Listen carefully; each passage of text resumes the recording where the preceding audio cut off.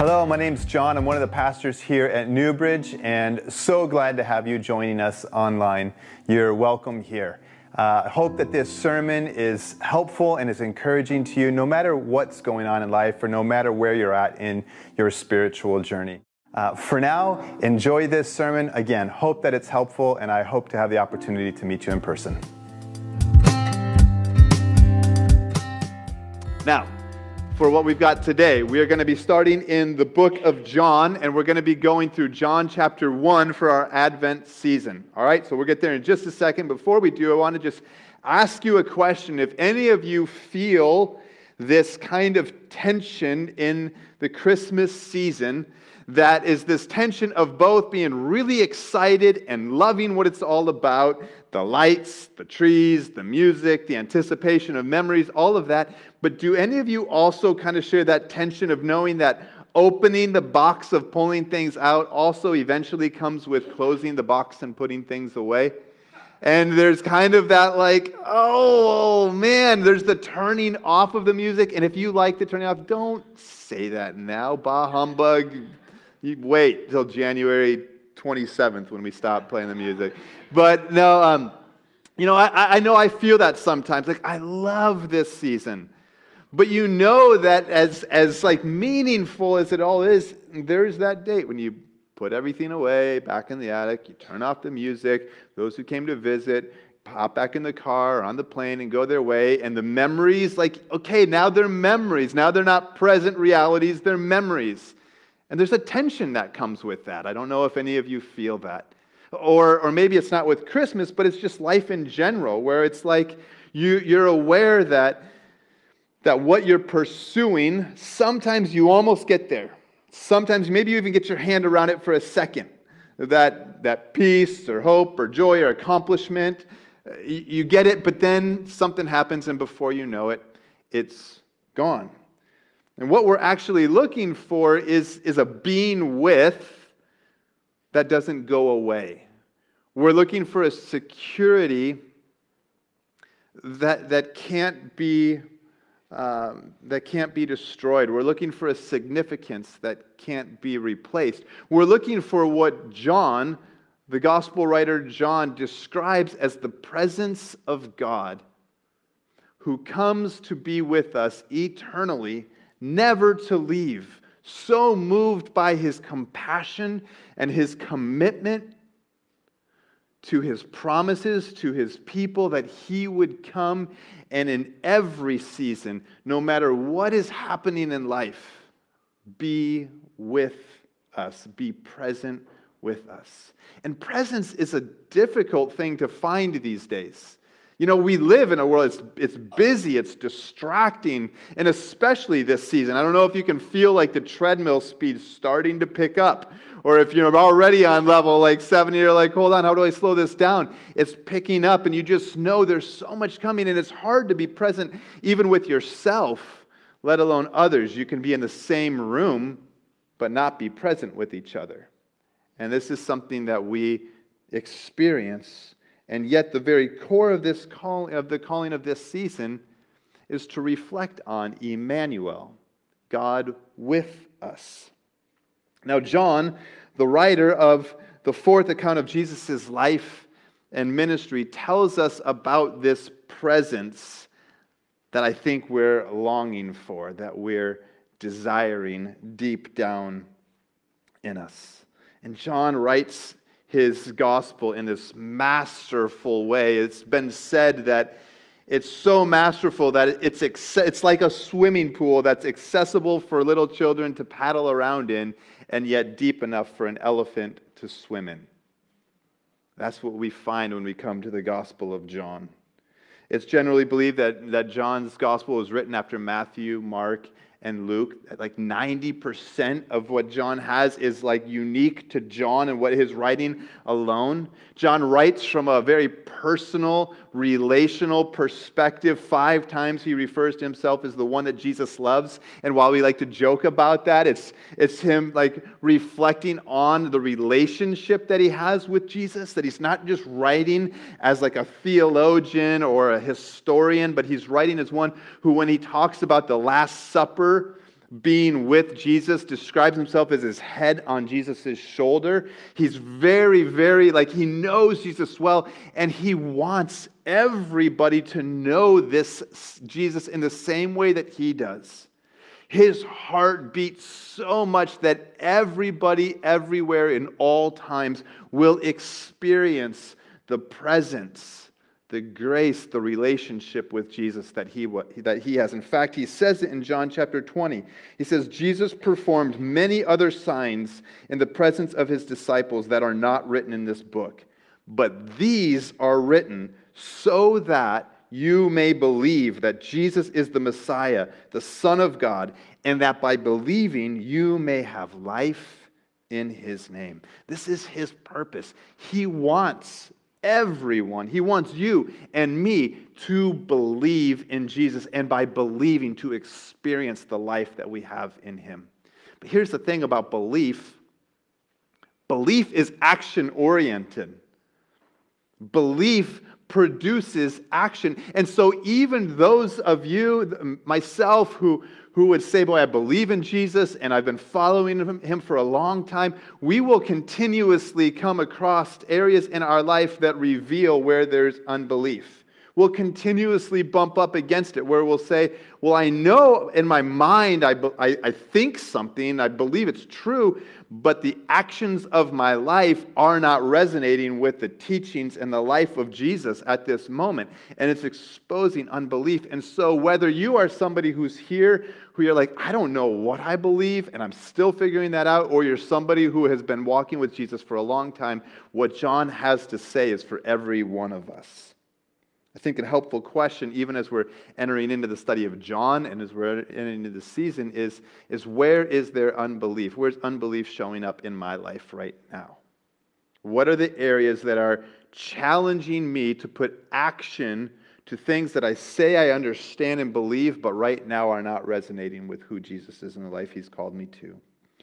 John dives deeper and faster into his writings, faster than any other gospel writer. He doesn't take time to go back and talk about Jesus' birth narrative or anything. He dives right in. And he uses, as we'll see in these opening verses, contextual language, exalting declarations, and soul-satisfying claims to introduce us to Jesus. Look at the way that John introduces Jesus. He says, in the beginning was the Word, and the Word was with God, and the Word was God.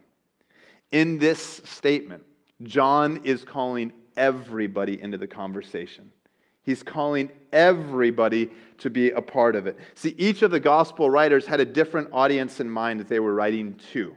And so they would choose their language and they would choose what they share in order to speak to that audience. So you've got Matthew, who is very focused in on a Jewish audience, and that's evidenced by things like him tracing Jesus' birth all the way back to Abraham, a key figure in the Jewish faith. It's evidenced by all of his explicit Old Testament references that he believed his audience would understand. Mark, it's believed, is writing to a Gentile audience, those who didn't have the Jewish background, so he didn't have very many explicit Old Testament references there. Luke was writing to a broader audience, and he said that his point was he was providing evidence of who Jesus was. And then John comes and he's writing to a very broad, he's wanting to include everybody, and some theologians would even say, hey, he's writing at this cosmic level where he'll talk about things even beyond just the human realm, which is, we'll even see some hints of that today. And John will spend the entirety of his writings focusing in that, pointing us to Jesus and who he is. So John uses this contextual language. Contextualization is when a person chooses wording or illustrations to communicate an idea in a way that's understandable and is engaging to somebody who's not otherwise familiar with the concept. It might be like a coach. And when a coach is talking about life lessons to his players, uses athletic analogies because he understands you get this analogy. Now let me help you understand this principle about life. It might be like when an adult, a parent or a friend is trying to answer the question of a young child who asks those really difficult, complex questions, but they don't yet have the vocabulary or the category or the life experience that you would usually use when you're answering it. So you're like, how can I answer that question using words and examples that they'll understand? And John is really intentional to choose his language in a way that draws everybody in interest and to understand that they're to be a part of this conversation that he is going to be leading us through in his writing. And so he says, in the beginning was the Word, and the Word was with God, and the Word was God. So the first three words, for some, when they hear that with familiarity to the Bible, immediately go back to the first three words of the Bible and go, wow, something profound is happening here. He's opening his introduction of Jesus with the same way that the Bible is opened up, in the beginning. And he's talking about Jesus in this way. He's telling us right away that Jesus is of historical significance. He's not just some new idea. He's not just some new person on the scene. He has existed from and even before the beginning, that he's going to talk about a little bit more. But when John refers to Jesus as the Word, the Logos in Greek there, John knows that he's drawing in philosophers, he's drawing in theologians, he's drawing in people of the Jewish faith. He's bringing everybody into that conversation. Because the Stoic philosophers of his day, when they heard the word logos, they associated that, they understood that to be the rational principle by which everything exists. It's the essence of the rational human soul. And so they hear logos and they're like, okay, this is what I'm thinking about it, but now John's associating with Jesus.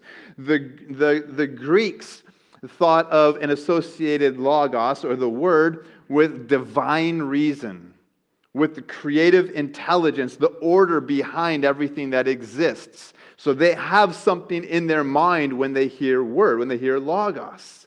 And John is intentionally saying, I'm going to go ahead and I'm going to take a word that you associate with this, and I'm going to tell you that it's Jesus. But he also knows that his Jewish audience has a very distinct understanding of word, of logos, of God's word, because it is by God's word that he created everything and put everything into order. It's by God's word that God brought deliverance for people throughout the Old Testament. It's by God's word that he spoke to the prophets.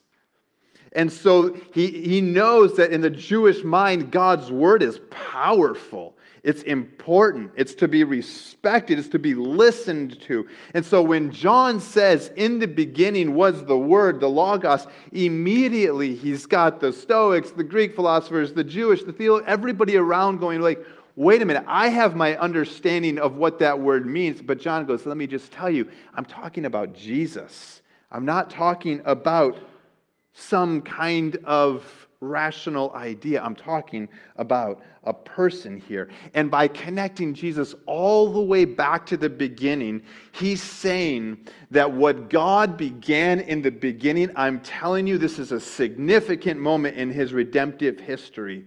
Because now, this very one, Jesus, existed then and is coming into human history now. This story is still unfolding, and you're to be a part of it. See, John is very careful about the language that he's choosing to use here, and he will be throughout his entire book. Do you see how much John wants everybody to believe who Jesus is and what we have in Jesus? And do you realize that God is still pursuing you in your time and in your context in ways that you will understand him? How is he doing that now? Are you aware of how God is reaching into your context right now to make himself known to you? How is he doing that in your life? Well, as John continues to introduce Jesus, he uses this exalting declaration saying that Jesus not only is the Word, but he is the Creator God himself. He says, in the beginning was the Word, and the Word was with God, and the Word was God. He was in the beginning. All things were created through him, and apart from him was not one thing was created that has been created. John's saying that the Word isn't some abstract principle. It's a person. He's like, and I'm going to introduce you to him. I'm going to tell you about who this person is. And John intends that the entirety of his gospel be read through the lens of this verse. If this verse isn't true, then there's really no point in reading anything else that John's going to say about Jesus. Because he's saying he's God. He's the creator. He's the pre-existent God in human flesh. And if that's not true, there's really no point reading anything else about him. But of course, John says this is true. And that's why at Christmas we sing one of the songs we just sang.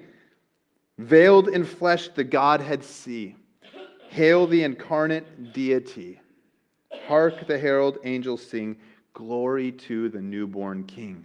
Because Jesus is God in flesh. Now Jehovah's Witnesses will try to use this very passage to say Jesus isn't God. He's a God, but he's not the God. And this is a little technical, but I think it's worth just at least giving a moment to hear. See, in the original language, in the Greek, there's not a definite article before the word for God. And so the definite article is what made something specific, like the versus a, okay? And so they would say, well, because there's not a definite article in this sentence before God, it should be read, in the beginning was the Word, and the Word was with God, and the Word was a God, not was God. However, there are numerous places all throughout the New Testament where there's not a definite article before the predicate noun, and yet the predicate noun is still understood to be a very specific, like the. For example, in this very chapter, in chapter 1, verse 49, where it says, you are the King of Israel, is never interpreted, you are a King of Israel, but there's no definite article there before king. Besides that, there's a Greek word for divine that John could have used when talking about Jesus that he didn't use. He used the Greek word theos for God. John is making a very clear point that Jesus is God in human flesh. Others, for different reasons, will say that, well, Jesus isn't God, he is fill in the blank. So maybe a college student off studying away might say, well, no, he's not, he's a way, but he's not the way. Or maybe a political activist would say, well, Jesus cared for the poor and did a lot of good things, but he's not God. He's not like authoritative in our life in that way. But John is exalting Jesus and making him big in our minds and in our hearts because he's saying Jesus is God. He is the creator. Nothing has existed without him, which makes it just mind-blowing where that in verse 14 he will say that the Word became flesh and dwelt among us. The pre-existent creator God came to be present with you and with me. This is huge. He wants us to think big about Jesus. Sometimes, when we're little, we'll see these adults and we think like they're so big and tall and intelligent and rich. And then sometimes as you grow older, you go, well, they're not quite as tall as I remember them being.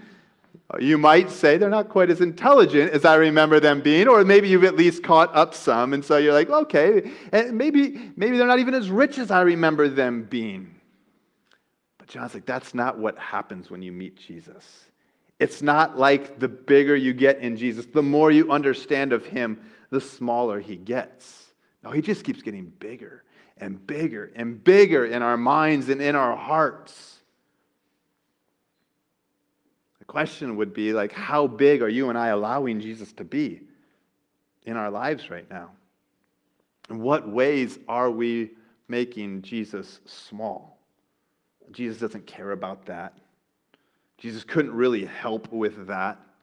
Jesus has nothing to say about that part of my life.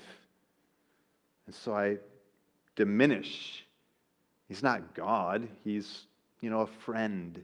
He's somebody who listens to me. He's not God. He doesn't have authority. He doesn't have any, control over my life.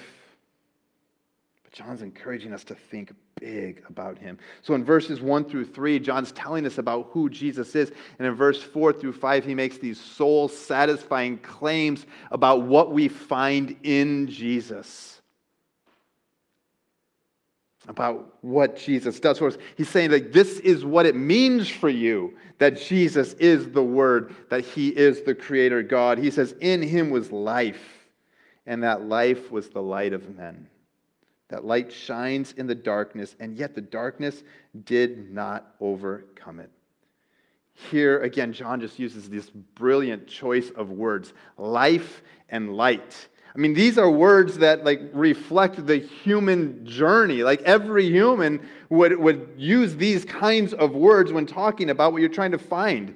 I want to find life. I want to find light. It doesn't matter whether you're New Age or Buddhist or Hindu or scientist or philosopher. These are the kinds of words that we use. Life, light, divine, these kinds of ideas, these energy and such. And yet, he's saying it's in Jesus alone that you find life and light. Now, John he had at least 3 words that he could have chosen when he was going to talk about Jesus' life. He could have used the word bios, which talks about biological life. It's how your heart is pumping. He could have used the word suke, which talks about psychological life and your mentality and just kind of the way that you think about things. And then there's Zoe, which speaks of this eternal life that's found in God. And this is the word that John used when talking about Jesus. He didn't just talk about Jesus as the Creator, as he did before, by using biological life. He's saying in Him is more than just breathing. In Him is what it means to truly be alive, to truly have life. It's in Him. It's in Jesus. And how can he make this claim? That's a big claim.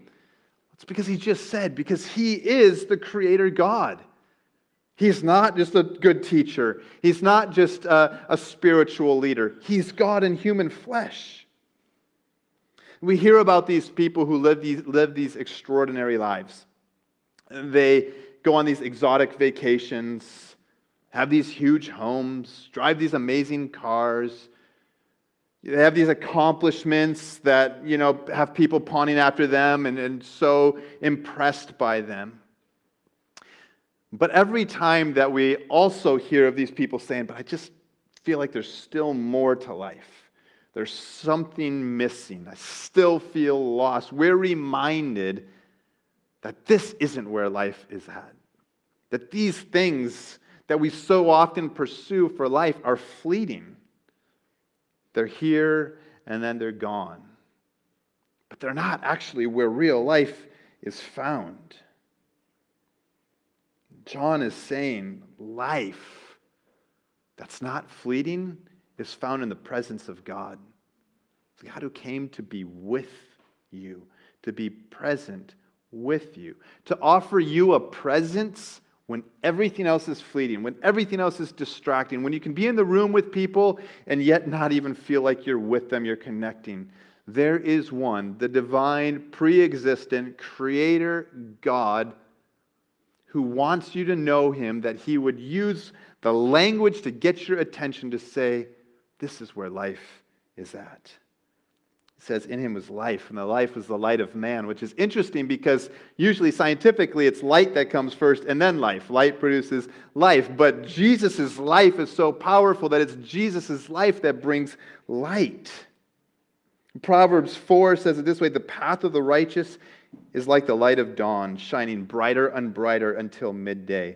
But the way of the wicked is like the darkest gloom. They don't know what makes them stumble. Isaiah warns, woe to those who call evil good and good evil, who substitute darkness for light and light for darkness, who substitute bitter for sweet and sweet for bitter. This is the world that we live in. We live in a world that's full of darkness, that's calling right, wrong, wrong, right, light, dark, dark, light. This is the world that we live in, but it's not just a world out there. This, for many of us, is an experience that feels very close. Things like depression, loss, financial hardship, loss of a job, broken homes, broken families, broken dreams, addictions. And then our world tells us that the path to light, the path to freedom, it's all of these other ways that lead us away from Jesus. It's more self-help. It's more self-reliance. It's replacing one addiction with another. It's finding that right person or accomplishing that thing that when you do, well, that's going to bring the light that you're looking for. It's looking within yourself or to some kind of divine energy that's out there. None of these, if they don't point us to Jesus, are the way to life and light that John is introducing us to. They just lead us in more and more darkness. But just a few chapters later, when prophesying of the promised Savior, Isaiah declares, "The people walking in darkness have seen a great light. A light has dawned on those living in the land of darkness." And this is why John is choosing this kind of language to say, this is Jesus. That darkness that you're in, Jesus is the light. He's the way forward. He's the one that you want to take hold of. Until we receive Jesus for all of who He is and what He's done, we are those people living in the land of darkness, stumbling around, maybe thinking that we're actually in the light, maybe thinking we actually have life, but actually wandering further and further into darkness. Which just raises a question for us. What needs to die in my life so that I can experience Jesus' life? Where is there darkness in my life? And how can I let Jesus' light lead me into freedom from darkness? And John says, Jesus' light shines in the darkness, and the darkness cannot overcome it. And so, that doesn't downplay the darkness of what you're experiencing. To say that Jesus is the answer isn't to minimize the significance of the darkness that you're in. In fact, it really validates how significant it is. Because it says that there's nothing else powerful enough to address the darkness that you're experiencing except for Jesus. It's that significant. It's that dark. Nothing else can. You can try it all. It won't. But Jesus can, because the light that Jesus shines into the darkness, and the darkness cannot, will not, has not overcome the light of Jesus. In Jesus, life and light are not fleeting because Jesus is God present with you. And so again, we sing in Hark the Herald, "Hail the heaven-born Prince of Peace. Hail the Son of Righteousness. Light and life to all He brings, risen with healing in His wings." This season of Advent, we don't have to settle for the fleeting, for the passing, for the things that promise some kind of presence that maybe will be temporarily there but gone later. We can experience and pursue the presence of God who came to be with us and learn to be present with Him. Again, I told you I'd mention it again later, but this is the hope behind our Advent cards. This isn't like so that you have, what are those coffee mug things that you put on your end table? This isn't so that your end table doesn't get stained and you have something to put them on. This is so that by participating in these daily readings together, we will continuously be pointed back to Jesus, the one who's come to be present with us. Every day, when we're constantly pulled away, when we find ourselves grabbing the temporary, to shift, to come back and say, God, you're present with me. I want to be present with you. I want to be present with those that you've put around me. And these were written with that in mind. So I really want to encourage you to participate in this together in all the ways that we're trying to help make that available to you in written form, and on social media and videos and stuff like that, to be able to talk about in your life groups with your friends, with your family, with your roommates, whoever that might be. I want to invite you into that. I'm going to invite the band to come up. And as we do, we are going to use this song in some time of reflection, thinking about the things that are promising presence in our lives, but are fleeting, that we're maybe needing to step back from in order to receive the presence of God in our lives, to be more present with those in our lives. Just spend some time reflecting on those things. Also, to prepare our hearts to come and to take the elements. So during the song, you can come and you can get these communion elements, again, which remind us that God, the baby that we are anticipating, celebrating, his birth, his presence would be one that would come to be an eternal presence with us, reflected upon his death on the cross. He would come to pursue us, to change our lives as we take hold of his promise to stand in our place, to be born to live the life that we could never live, to take upon all of our sin and brokenness, all of the ways that we've wandered to take hold of life elsewhere, but to find it in him, to be reminded of that in communion, the forgiveness of sins that we have because Jesus came, God in human flesh.